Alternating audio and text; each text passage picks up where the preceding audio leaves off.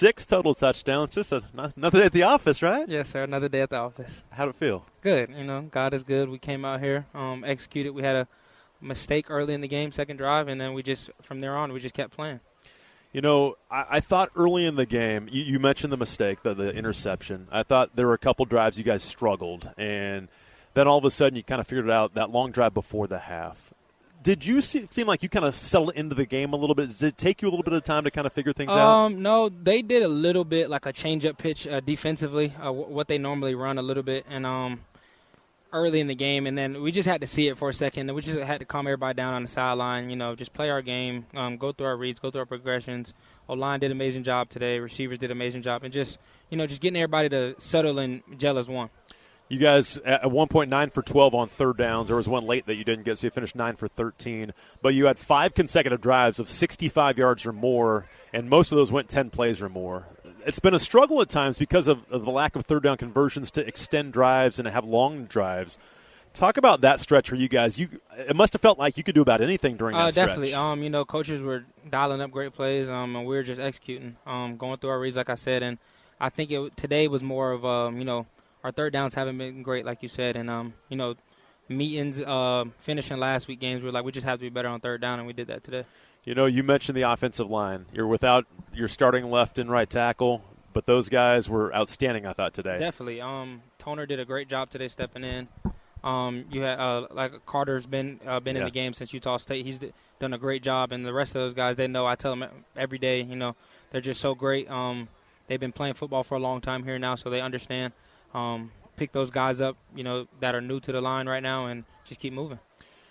Elisha goes for 8. He seems to be kind of your third down guy all of a sudden.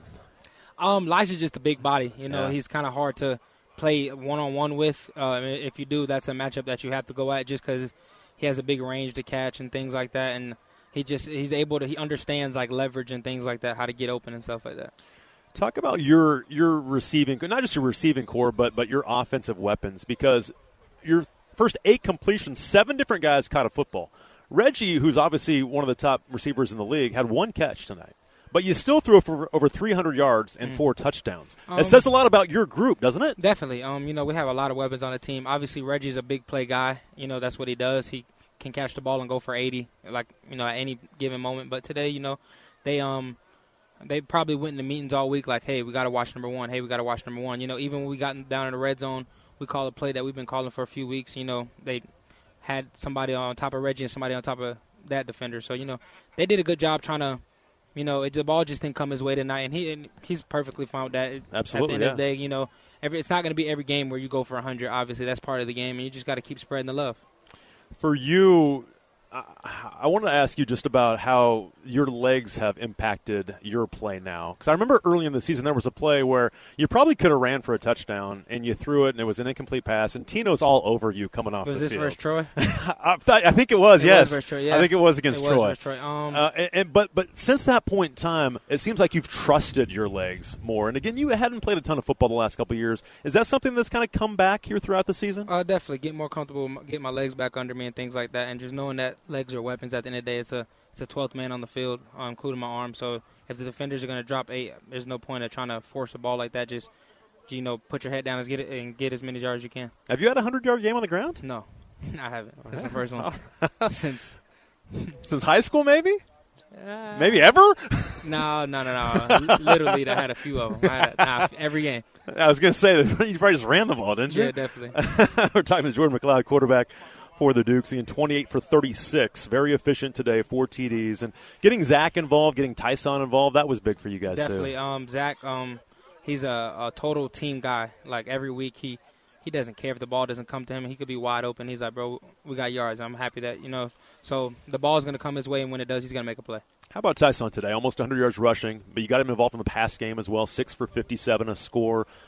He was talking to me. He almost likes catching the ball better. He's got one of the best hands on the team, according to him. Oh, man. But good to get him involved. I mean, on some of the blitzes they brought, the one for the touchdown, again, he's wide open because he leaks out with a great call at that point in time. But he did a great job in the pass game. Definitely. He has great skill set in the pass game. He can run routes well, and he caught a really good pass down here. Yeah, in the red great zone. Catch. He has great hands. He understands how to run routes. He understands leverage, and he's a really good player.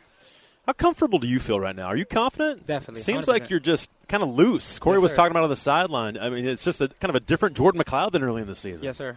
Just getting more comfortable with the offense. Coach Tino does a great job getting me prepared every single week, every single day. He doesn't let a single detail slide at all. So having him has been a big part of my growth.